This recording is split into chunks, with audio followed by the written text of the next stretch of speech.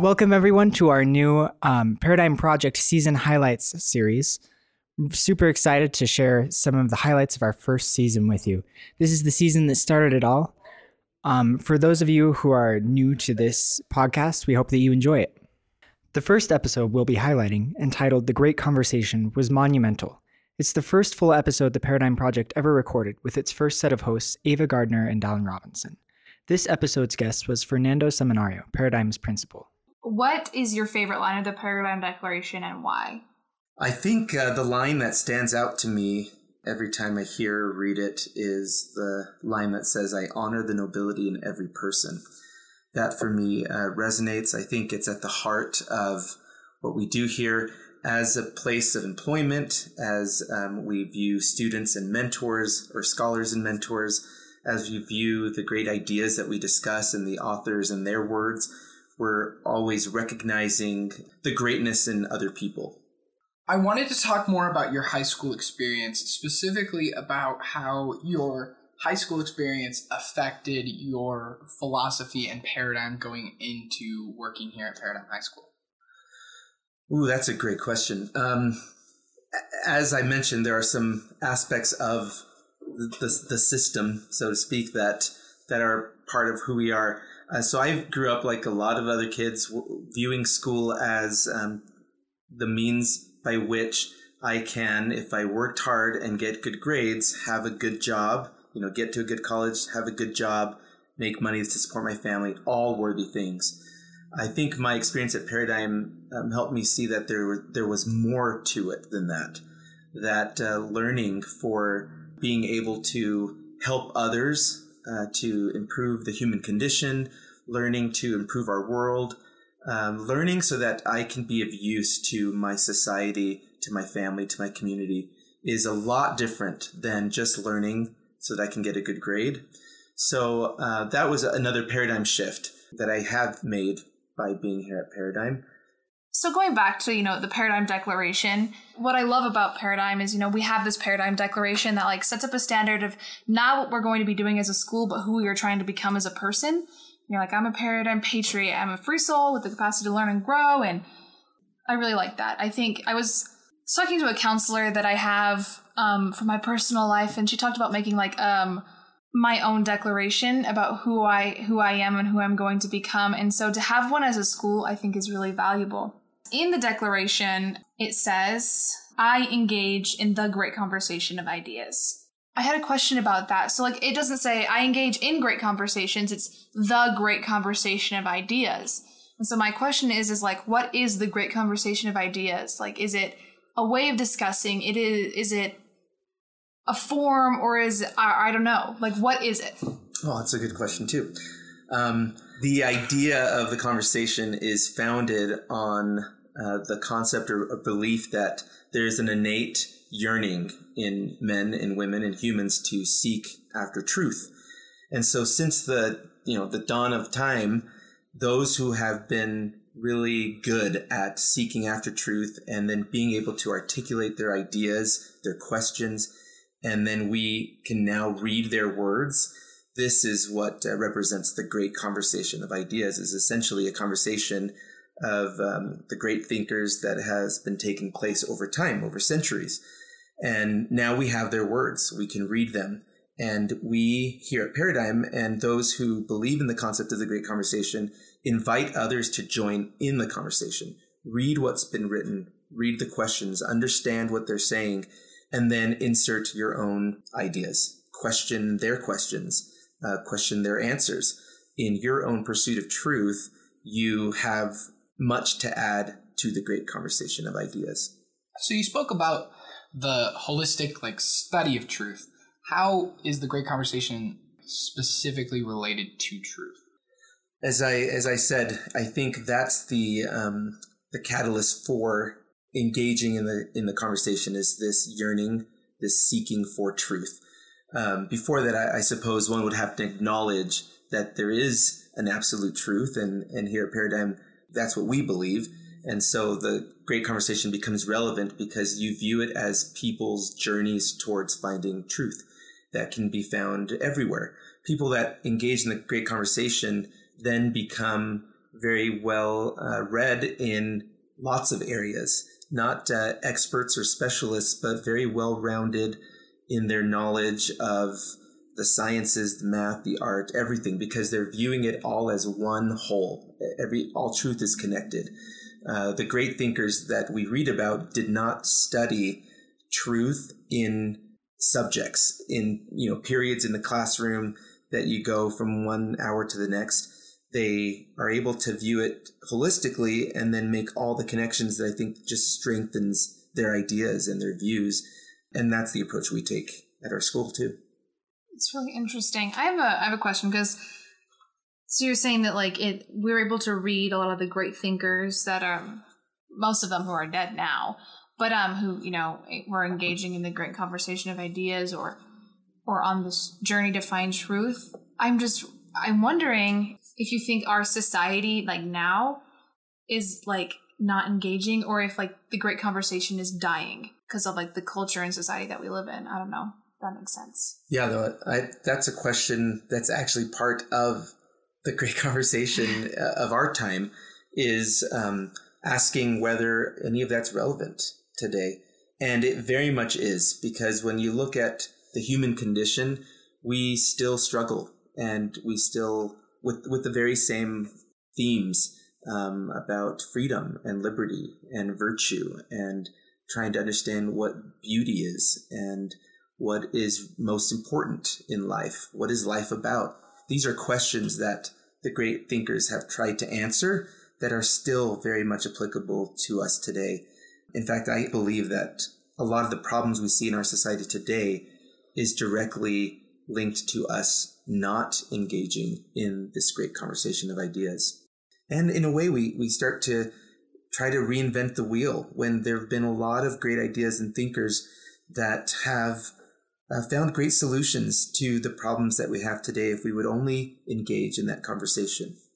How you're explaining the great conversation of ideas is completely different to what I was thinking it was, or I guess not completely, but slightly different, because I just imagine engaging in a great conversation of ideas was just engaging in a discussion or talking about ideas. But this, the way you're describing it, it's a personal journey that's almost shared amongst everybody, if that makes any sense. But now I'm wondering if I am engaging in the great conversation of ideas, or how I'm supposed to do that. So how do you personally engage in the great conversation of ideas? I can do a lot better at it. I have to admit, time is such a blessing and such a curse. Here at Paradigm, one of the things we do with our staff is that we've set up the School of Athens, is what we call it here, in homage to the great thinkers, the Greek philosophers at the time of Athens, where we spend time in our workday, valuable time, meeting together in groups and studying the classics with the sole purpose of diving into the great conversation of ideas. And it's fascinating to be together in a group and see the thoughts that come, like you said, the conversation that's happening in real time in the classroom as we're discussing and interpreting the writings of whoever it might be. In our group now, we've been reading some from Dante, Dante's Inferno. Yeah. So we are learning from each other as we interpret the writings of Dante. And you can't do that without bringing in things that make it relevant today too. So in our conversation, there are connections that people bring up to other books that we've read together or that they're reading in class, to issues of our time. And we learn and grow together as we look at least this person's view of why things happen, why humans behave the way they do, why problems exist that are so common and similar to what we see today. I heard a rumor that you were reading the original Divine Comedy in Latin.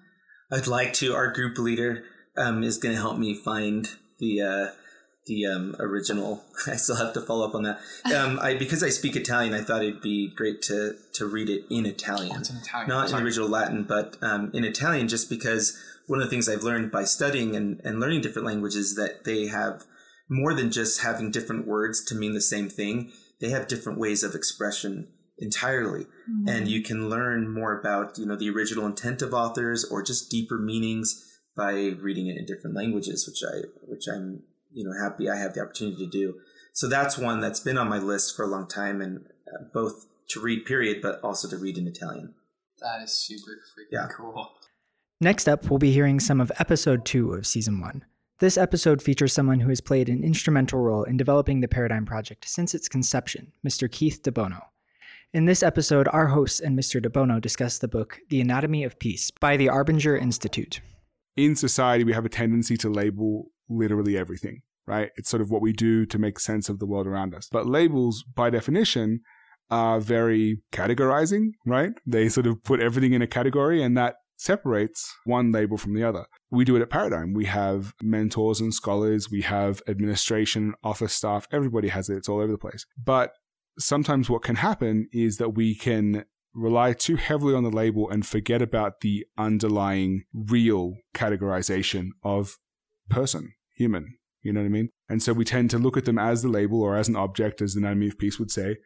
And when you can do that, when you can look at somebody as an object, you don't have to be nice to them because they are inferior to you by definition. You know, you're not necessarily concerned with the feelings of a chair, right? But the point is that we have a tendency to treat people like objects because the labels facilitate that, right? We can distance them from human beings because that's just my teacher.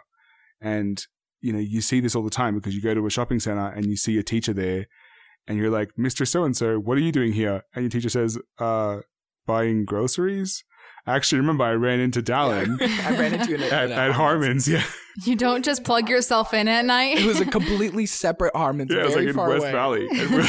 I'm like, what are you doing here? He's like, this is my Harmon's. Like, this is my Harmon's. He got very territorial. You were buying donuts.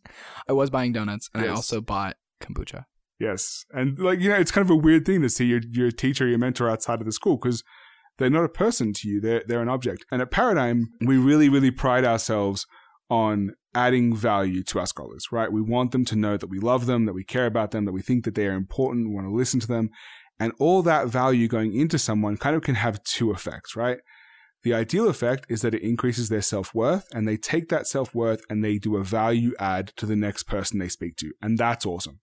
And the opposite effect is that they become a giant egotistical maniac who interrupts everyone with bad jokes. Oh, good job. You do have a tendency to become entitled. When you get value given to you, it can lead to an entitlement complex. And it's a natural thing. Human beings in general, we look for worth, right? We want to be valued. And so part of the Camp Moriah movement is just to raise awareness to the fact that everyone that we interact with on any given day for any given length of time is a human being who is living a life that is at least as complicated as we are. And that's really what it is. It's just getting out there and not just spreading awareness, but living that truth.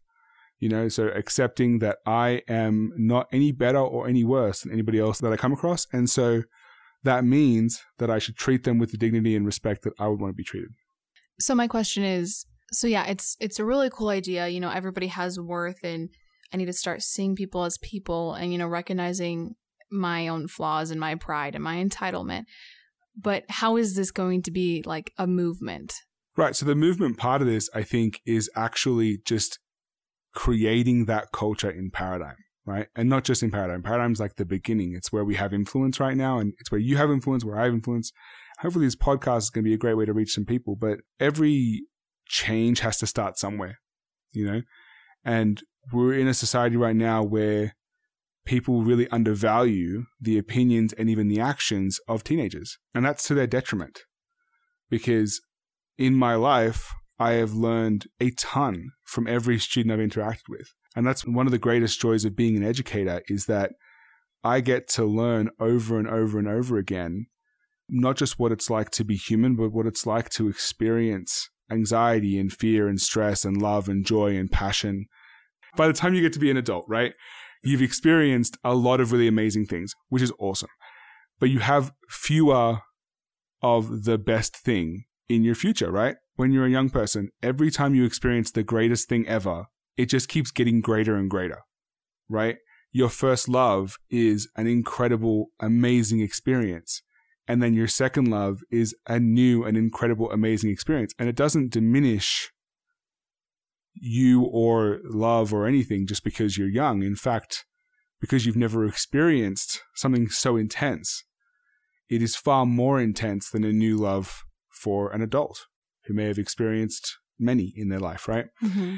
And so I think I'm totally off track, but the movement comes from taking these experiences, creating this culture of people who care about each other, who treat each other and see each other as people.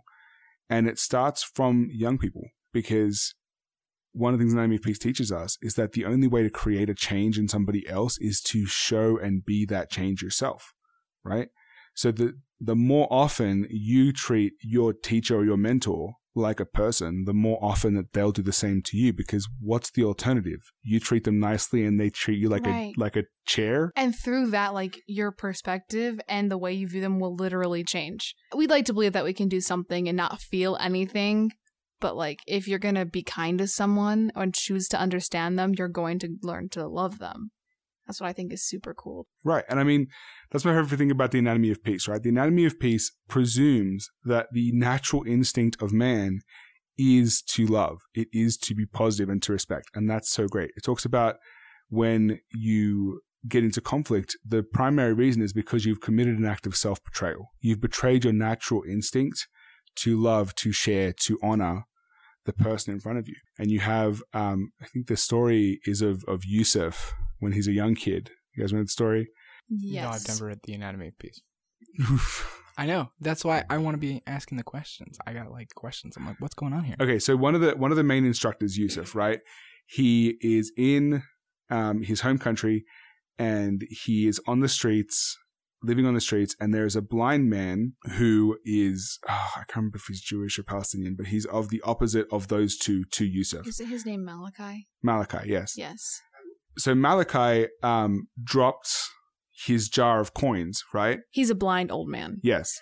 And Yusuf betrays himself and ignores Malachi because of their difference in social and religious status, and instantly feels horrible about it and begins to actually belittle Malachi and blame Malachi. And he realizes later on in life that the reason this happened is not because Malachi is worse than him. It's because he betrayed his instinct to help, right? And so that, as a foundation for a movement, to me, I mean, there is no better. If the foundation for your movement is that love and respect is the natural response to the things that happen around you, you will inherently do more good in this world than you will take away. So with movements, it's all about an actionable thing, right? So you have this really impressive backbone and moral foundation to base action off of. With your movement, what are you encouraging people to do, and what are you doing to make a positive change in the world? So firstly, I want to say it's our movement, right? We're all people. This is our movement. And it's, sure, we're starting at a paradigm, but I really hope that it goes beyond that, and it starts to spread, because I think it'll make a really positive change. But to your point, what are the actions? The hardest thing to do when you have a relationship in which you've seen somebody as an object, right, as an obstacle to overcome, or as a thing you have to fix, right, is to switch your mindset over to seeing them as a person. It's so difficult to do. And it's a very internal action, right? We don't see that action physically. There's not a switch that you flick next to your ear that turns your vision to seeing people as people. Oh, what are you talking about? Right? It's right here. You don't have that? But, what's wrong with your switch? So it's not a physical action that you can see, but it is a profound action that has a really amazing effect. And so the first step, I believe, is to find someone who you have treated like an object and just have a conversation with that person. Nothing to do with your previous experience. Literally something as simple as, what did you do this weekend? Or how are you feeling today? And genuinely caring about what their response is, because you care about that human. That is the first step in the Camp Mariah movement. We've talked about this before, just you and I, but I feel like that has so much room to make people like your little project. Like, I'm such a good person because I can be nice to someone today, or I can make their day better. Like, how do I go about, seeing people as people and following the Camp Mariah movement without turning people into my personal little projects? Absolutely. I think the number one thing is awareness, right? If you are turning someone into your project, right? You could have a project where you renovate your house. You could have a project where you are trying to fix up a motorbike, right? Projects are done on objects by people, right? So if you're working on a project of yourself, that's one thing, like the Paradigm Project. But if you're working on somebody else as your project, you're already seeing them as an object, right? So this movement, this idea, whatever you want to call it, it can't originate from me. That's why I say it's not my movement. It can't originate from anywhere except for in the heart of the individual who's doing it. You have to really mean it. You have to really want to see people as people. And you have to understand that you may not get any benefit at all from seeing a particular person as a person. They may never come round and treat you like a person. But what you're doing is you're honoring the nobility of that person, but you're also honoring your own nobility. You're honoring the fact that you are a person. And that's enough. Episode 3 is entitled, I Can Do Hard Things. This episode features Miss Arneson, who was a music teacher at Paradigm, who has since left us, but is still much beloved. What is a goal and how do you set one, like that you can actually accomplish? Because I think with me, I'll be passionate about, or not passionate, I'll be even just excited about the idea of doing something, being like, or with the, let's use this example. So yesterday we ran the carnival, the Pennyworth Carnival. Super fun, right? And I had signed up to run the cotton candy machine because I was like, that sounds fun. It was not fun she was at stressed first. the whole time. It was terrifying. It was big, it would rattle, and it would jam, and it would smoke a ton. And it was really scary, and I couldn't wrap the cotton candy well at all at first. I was just frustrated. I was like, why did I sign up for this? But it's too late now. The carnival's already began. Nobody else knows how to run it. I was right there, Ava. That's true. Daniel knew how to run it as well. Way. Daniel was the exception. But like, as for the rest of cabinet, nobody else knew how to run it. So I couldn't be like, hey, come take over for me because I don't want to do this. Eventually, like, I learned how to actually work it and stuff. But the point of the example is to be like, you know, you have an idea and you think it's gonna be super fun and then it isn't. And so my expectations weren't met, probably because of poor planning and poor execution. So how do you set a goal in a way so you can have good execution and good planning? If that makes sense. Yeah. I think there's a couple things here. So you committed last night to running the cotton candy. Yes. And you fulfilled your commitment. And it was not as fun as you thought it was. Cotton candy does sound fun. It's fluffy and sugary. It should be fun. It was fun near the end, but like... Did you start to get it near the end? Uh-huh. Yeah. Yeah. But you don't want to be a cotton candy runner at carnivals for the rest of your life. Maybe not. So it sounds like you accomplished your goal and it just wasn't as fun at the beginning. But you worked through it and you accomplished it. And you kind of went on that slump, right? Like, here's the cotton candy machine. I'm so excited. This is not actually fun. I'm going to push through. And it ended up okay. And then you realize that don't volunteer for the cotton candy next time. And I think that's okay with goals to do that. I think setting goals is a learning experience. And we set goals that are way too big and maybe goals that are way too small, which is why it's okay to constantly reevaluate them. A good goal has steps to accomplish the goal. Here's the big goal that I want to accomplish, and here's the steps I'm going to take to do them. We want cotton candy, so we need to rent the machine, and we need to watch a YouTube video on how to make cotton candy. And the YouTube video screwed me over. Don't look it up. I went in there and was like, Ava, stop doing this. Do this instead. And it was just fine after that. So don't watch the YouTube video. Do a couple trials and errors, right? Yeah. So we kind of have steps on how to do it. And part of the learning process is just being okay to fail sometimes. Mm-hmm. I'm glad you brought up the carnival, though, because I think the cabinet has showed us some good goal setting just with Penny Wars in the last couple weeks and month. There's a goal of how much we want to raise. And you guys have done a lot of different things to raise that money, and you've motivated the students or scholars, and you've done events and you did Sadies, and there's been some things that didn't work. Some things have been canceled, or some things like just didn't work out, or maybe there's part of the carnival that didn't get in, but a lot of things worked and a lot of things you learned in the long run, and hopefully we meet the goal. But if we don't meet the financial goal that we set, we still did a lot of really good things and learned a lot in the process, and that's part of the purpose of setting a goal, is doing the good things along the way.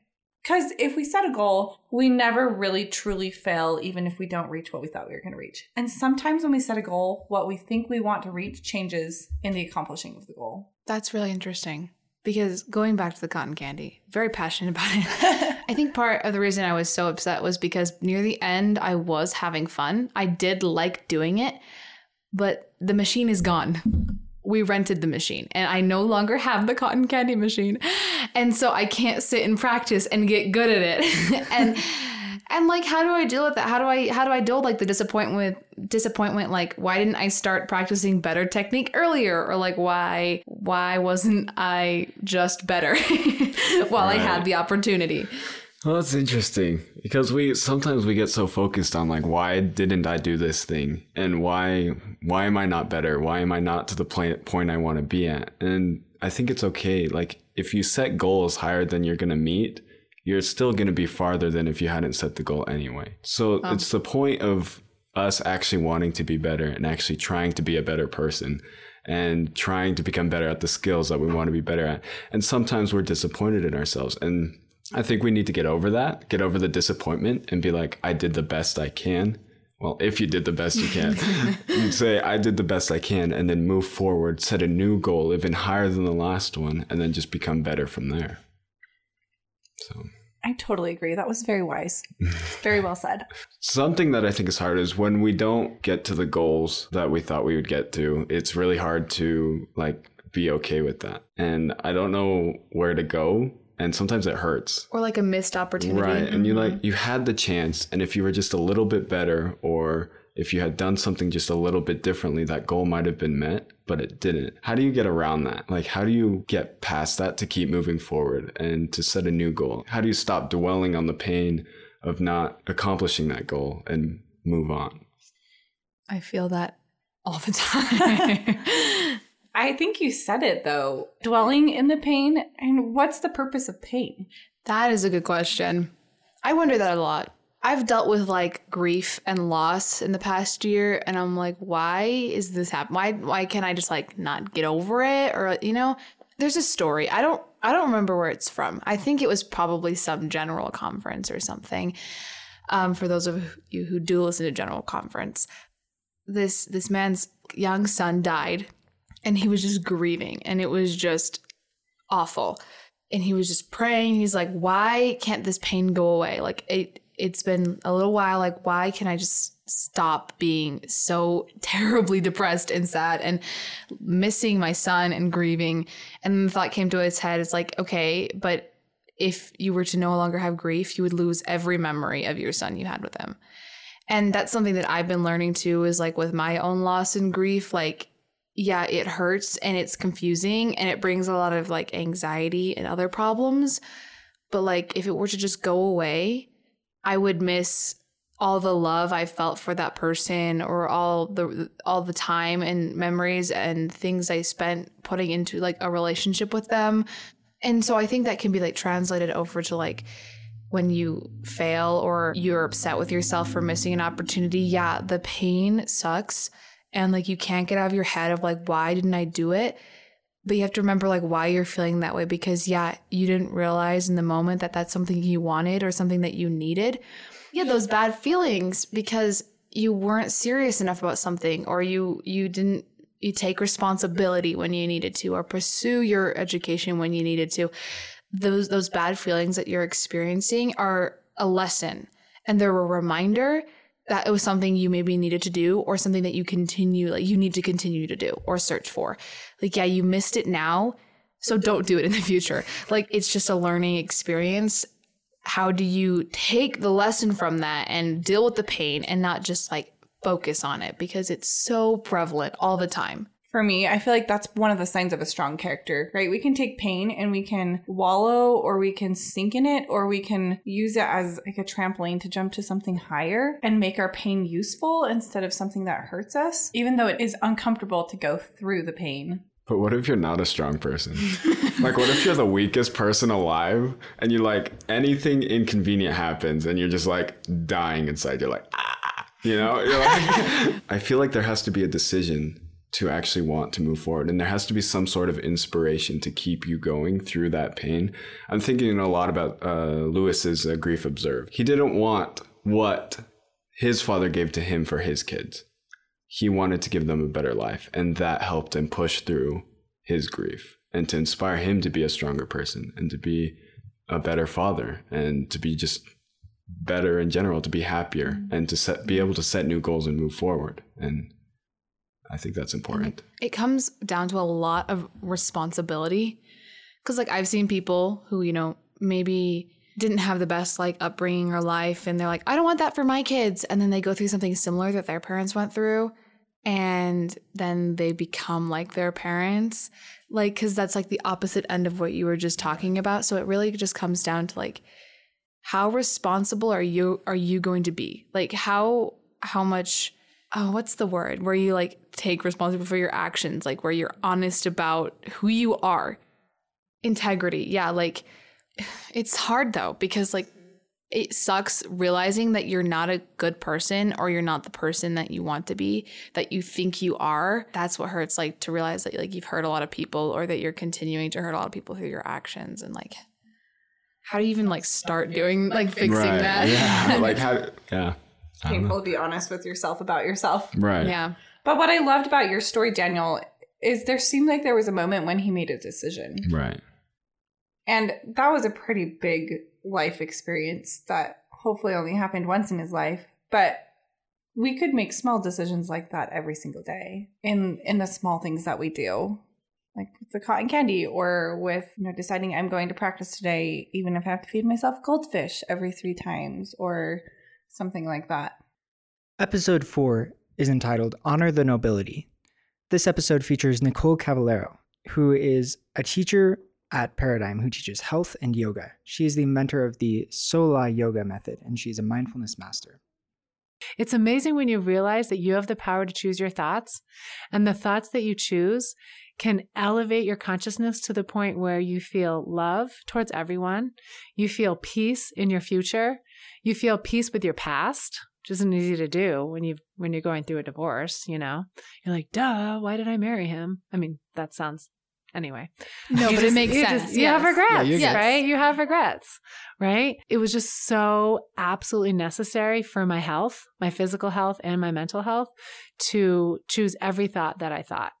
And coming to Paradigm, actually Paradigm was like such a haven for me, because I have always loved my job, but I loved it even more coming here because I really believe that service is the number one reason for humans. We have to serve. I mean, to like feel fulfilled, right? To fulfill our life purpose, we have to find our way to serve. And so coming here was like very therapeutic for me. But yeah, the mindfulness practice, I had to do it, or I maybe would have gotten cancer. I don't know. But I was in a lot of pain, and waking up and feeling every joint in my body like ache was horrible. I'm like, what? I eat so healthy. It doesn't matter. My mind was a mess. But I think you know, you sharing your story like shows like even like balance and things like this exists outside of our mind. Like it is a universal truth. Like it really feels like when life gets you down, it gets you down. Like I'll share some of my experiences in July. So, you know, it was kind of rough because school had been taken away from me, and that was a huge deal for me because I'm a social person. And so I was stuck at home, and I was just not dealing well with it. And I hated like over quarantine. Yes, over quarantine. I hated online school. I was super negative. I wasn't seeing anybody. And then in July, I had my cousin who was very close to take his own life. So that was also a shock. It was just awful, and it felt awful. And then, you know, I started getting negative. I'm like, because I didn't have an initial reaction to it. And I was like, what is going on? What's wrong with me? So I started to turn in. I'm not seeing anybody. What's wrong with me? And then 2 weeks later, after going through that, I started to develop really, really terrible anxiety, to the point where I'd have to drug myself to go to sleep every night, and I couldn't eat anything. I lost like 10 pounds, and it was just the worst. And then I went through my first breakup, which is always the hardest because it's just teenager emotions and you don't know how to let go of something. And then the regrets came, like you were saying, like, why did I even get into the situation that I'd have to get myself out of? And why is it happening now? And all these terrible things. And I found myself for like a minute choosing to sink rather than swim, because I was like, why is this all happening now? Why? Like, this is so unfair. This is so stupid. And like, I just wanted to lay down and die. I was like, this is the worst. But I think it comes to like making decisions that are going to help you in the long run. And I think that's the hardest part. It was like, do I go and to the doctor and get on medication, which I was really against for a long time because I thought they messed up your brain and stuff. Is like, do I go and get on medication? Do I break up with this person? Like how? And then it all just like came flooding to me. And I was like, I'm going to explode. The stress that I'm carrying is damaging my body and damaging who I am. But then it's making those conscious decisions. And they always seem to happen in the worst times of your life. And that's why it's super important to prepare yourself beforehand. I've noticed ever since then, because that was like, I was just not taking care of myself. And now I've been starting to do that. So when another bad situation in my life happens, because it's going to happen, I can make those mindful decisions to help myself get out of it rather than just not exist anymore, if that makes sense. Definitely. Yeah. So you got some good tools that you can take those tools with you for your whole life. So looking back on that trying situation, it's like our perspective, right? And when you have to remember that too, because like you said, things are going to be, the road ahead it's not like you're like, whoo, I'm free and clear. There's no more bumps. I know exactly where I'm going, right? And so to be able to just be okay with the challenge and know that you learned some really powerful tools that you're going to be able to apply next time around when you come into bumps in the road. Yeah, I mean, that's like mental health 101, right? Is knowing that you have those tools moving forward. Yeah. And that you were able to dig yourself out. Yeah. I mean, I needed a lot of help, like a ton of help from my family. But then like, you know, you see I got like the gratitude from like, oh, I have family. Ava, thanks for sharing that. It actually, that vulnerability, like so many people, especially during COVID, were experiencing the same struggles. So thanks for sharing that with us. Yeah, it was really powerful. Yeah. And it's just important to remember that, again, because it is a progress and that there's going to be bumps in the road, that we just have to have that perspective of everything's going to be okay. And we are okay exactly where we are. And really believe that. Otherwise, anxiety will take over faster than you can spell anxiety. It's so quick. It is. It's so quick because, again, that monkey mind can be your master. And again, if you look at it in those two different states of consciousness and be able to look at the thoughts and say, are these true? Are these real? Do you think that's what you're trying to balance? Are you trying to balance like your perception of the world? I think it all comes down to perception and the lens that we see the world through. So like that would be applicable for everybody, scholars, working professionals, everyone. Senator Mitt Romney, anyone. I mean, depression and anxiety are the leading causes of disability, I want to say in the world, but it's definitely in the United States. Yeah, people are not working because they're so depressed and they're so anxious. So Amen. Something has to change. Something has to change. And I do feel strongly that it is going to be a simple approach because, you know, we've kind of exhausted the human doing. Go. It's not about doing more. It's about actually doing less and coming back into ourselves and just finding that unity with our higher consciousness. Like, you know, in the 12 steps, they call it the higher power. In Christianity, we call it Christ consciousness. In Buddhism, they call it Buddha consciousness. Mm-hmm. It's just like we have these different states of consciousness and that we have the power to choose. And creating space in our lives to be able to choose that. I think that everyone will realize how darn amazing we all are. I really like how you said it's about doing less. And so I want to give the people listening something to go away with to practice, to try. So it's about doing less, which I always forget. What is like one or two things that you think they could practice that could help them be more mindful or balanced in their day-to-day life? I think if we were to take a poll among all the scholars and probably the mentors and administrators, one of the most challenging things that brings the most stress into our lives is time management and procrastination, right? So how are we supposed to actually slow down and do less when we procrastinate?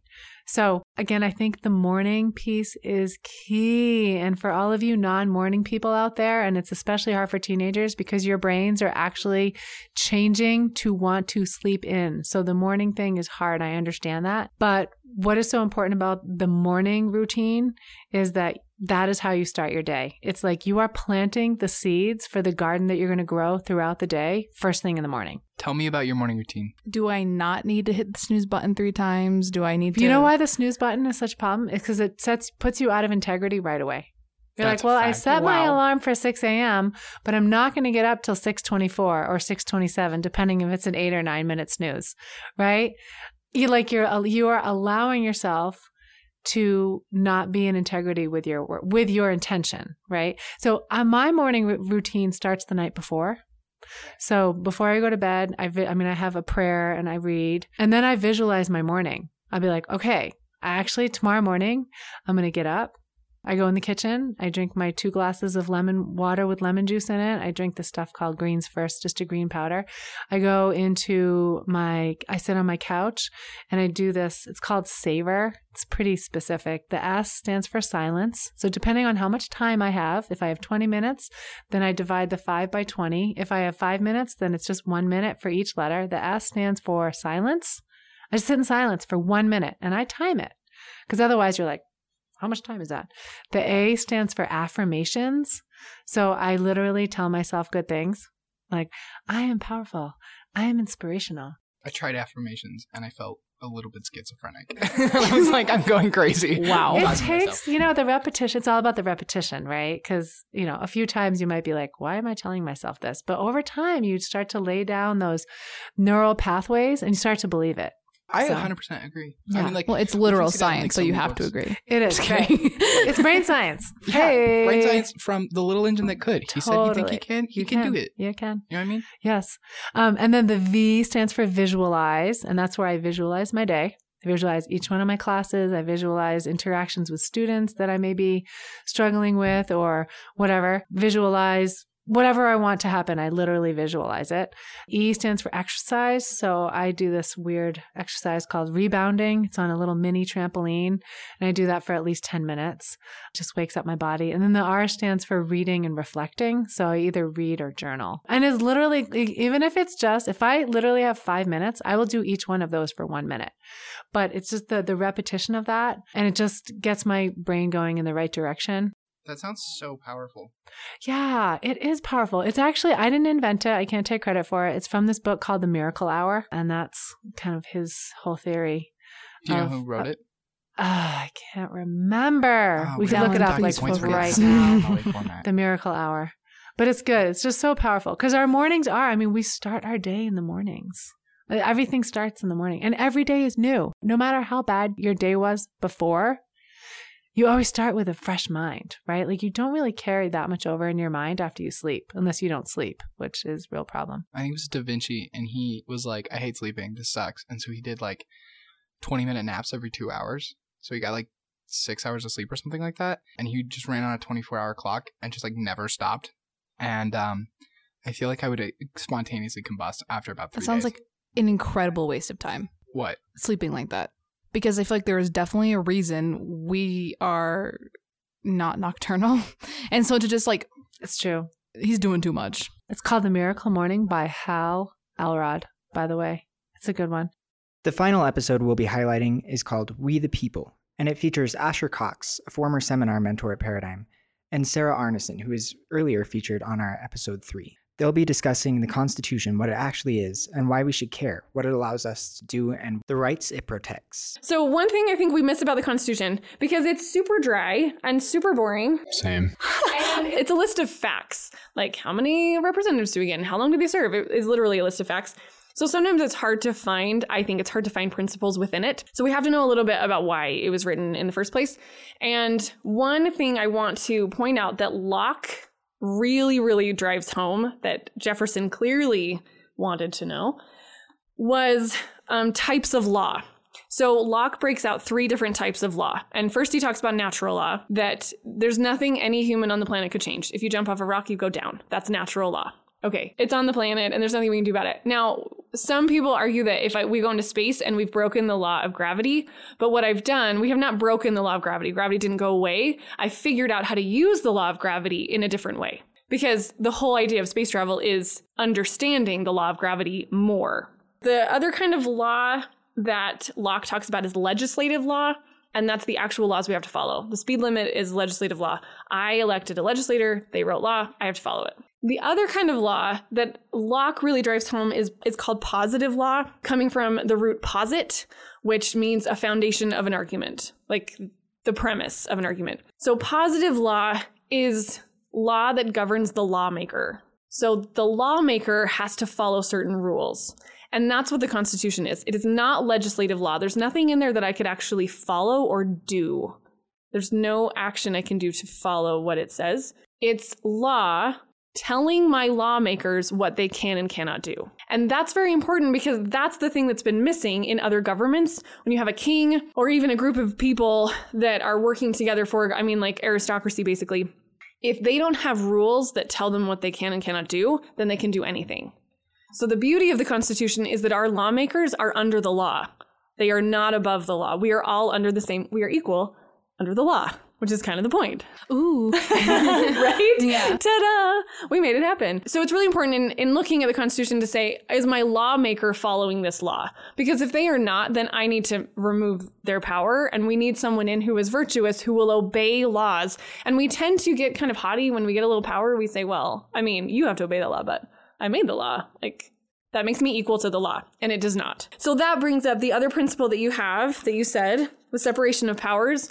And when we separate powers, what we've just done is added a check on power itself. And that is one of the biggest manifestations of a principle in the Constitution, is a check on power, that it can stop. We get to control who has power, how much they have, and when we take it away, which is a huge power that the Constitution gives us, more than what it says we can do. The fact that it exists and that I can say how much power you have and when and how you use it gives me power over my representatives, who are in turn telling me what I can and cannot do.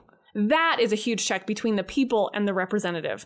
I tell them what they can do so that they can tell me virtuous actions that I can do. Which, back to your question, let's break this down. I want to skip to Article 5, I hope, which is the amendment process. Such a powerful thing to put in your Constitution.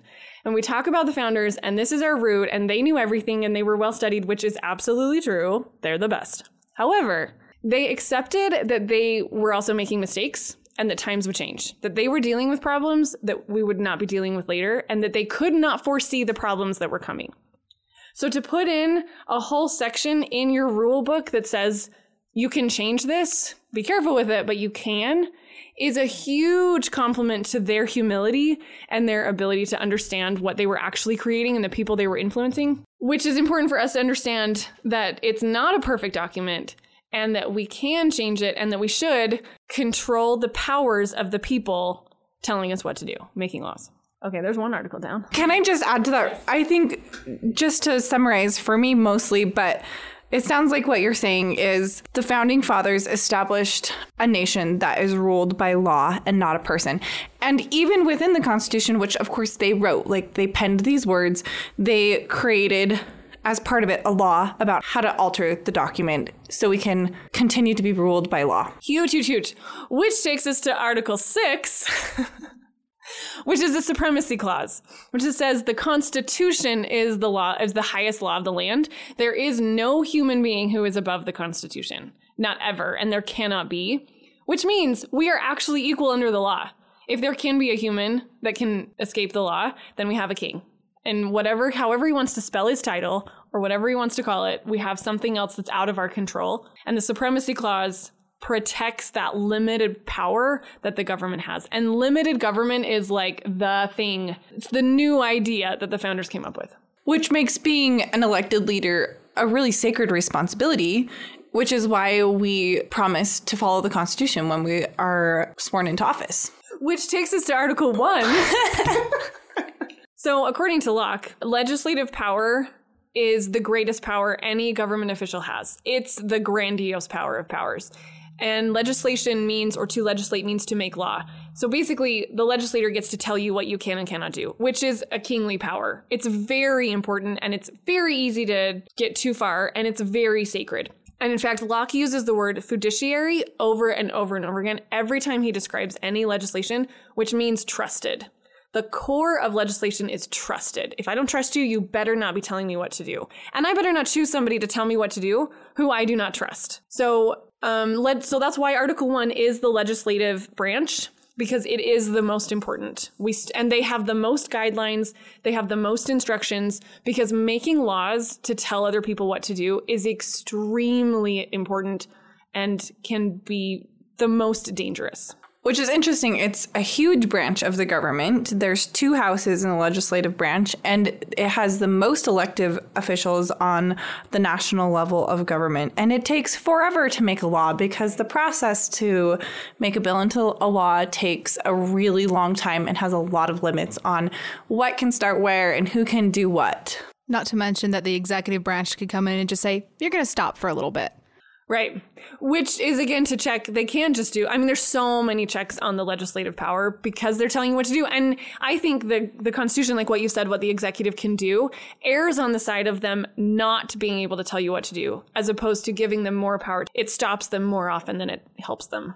Which gives power back to the people, right? Exactly. It's assuming the people can govern themselves, and we need fewer laws because we take responsibility as citizens. Which is one of the core principles, Ava, that you brought up earlier, is that we're based on morality. The point of the legislative law is to help me figure out what morality means, not to tell me what to do. Otherwise, we could just have a king if we're just going to command people around. That's what communism basically is to force morality. This idea is saying we're going to mess up a bunch of times, but you're actually going to be moral in the end. It's going to be harder. Plus, your fingers are going to be so entwined in it, it's not really our problem. Just kidding. That's not true. I think it's important when we're talking about the legislative branch, in relationship to the Constitution and the national government, that we remember that the 2 houses are elected differently. And that's another important check on powers, right? Every state gets 2 senators, and then the House of Representatives gets a proportionate number to their population, which just gives more power back to the states. It shows that the founding fathers really wanted to protect the supremacy of the states, and the supremacy probably isn't the right word. Well, I think it's a pretty appropriate word. I mean, it's a little extreme, but the whole point is this is for the people. And so it is kind of like the supremacy of the states. There should be no supremacy in the legislative branch. It's just completely their duty to, be for the people. Right. And be responsible back to the states. Yeah. Right. They shouldn't be making a law that the states could have made for themselves. They should only be making laws that are too big for the states to be able to make because they deal with 2 different states or something that deals with all of us with trade or something like that. But there's not a lot that they need to take care of. The states should take care of most of it. Which I think is one of the core principles of the Constitution is local government. And it's easy to ignore that one because national government is so much more efficient. It's not very efficient, but it's certainly more efficient. And the more we rely on it, the more efficient it becomes. But again, with our history and where we came from, the local governments were what created the national government. It was very, very much built one step at a time from bottom up in experience and even in its structure. And so they really wanted to honor the local government. The smaller you can deal with a situation, the better the situation is dealt with. And the more you're dealing with the people who will have the consequences of that and who were involved in the situation. So if you can deal with it between 2 people, that's better than any external group. Thank you so much, everyone, for tuning in to our first Paradigm Project Highlights episode. If you've enjoyed this episode, then stay tuned. Throughout the season, we'll be highlighting more of our earlier seasons for you to enjoy. Thank you. If you want to reach out to us, you can email us at podcast@paradigmhigh.org, or you can find us on Instagram @theparadigmpod. Don't forget to engage in the great conversation of ideas.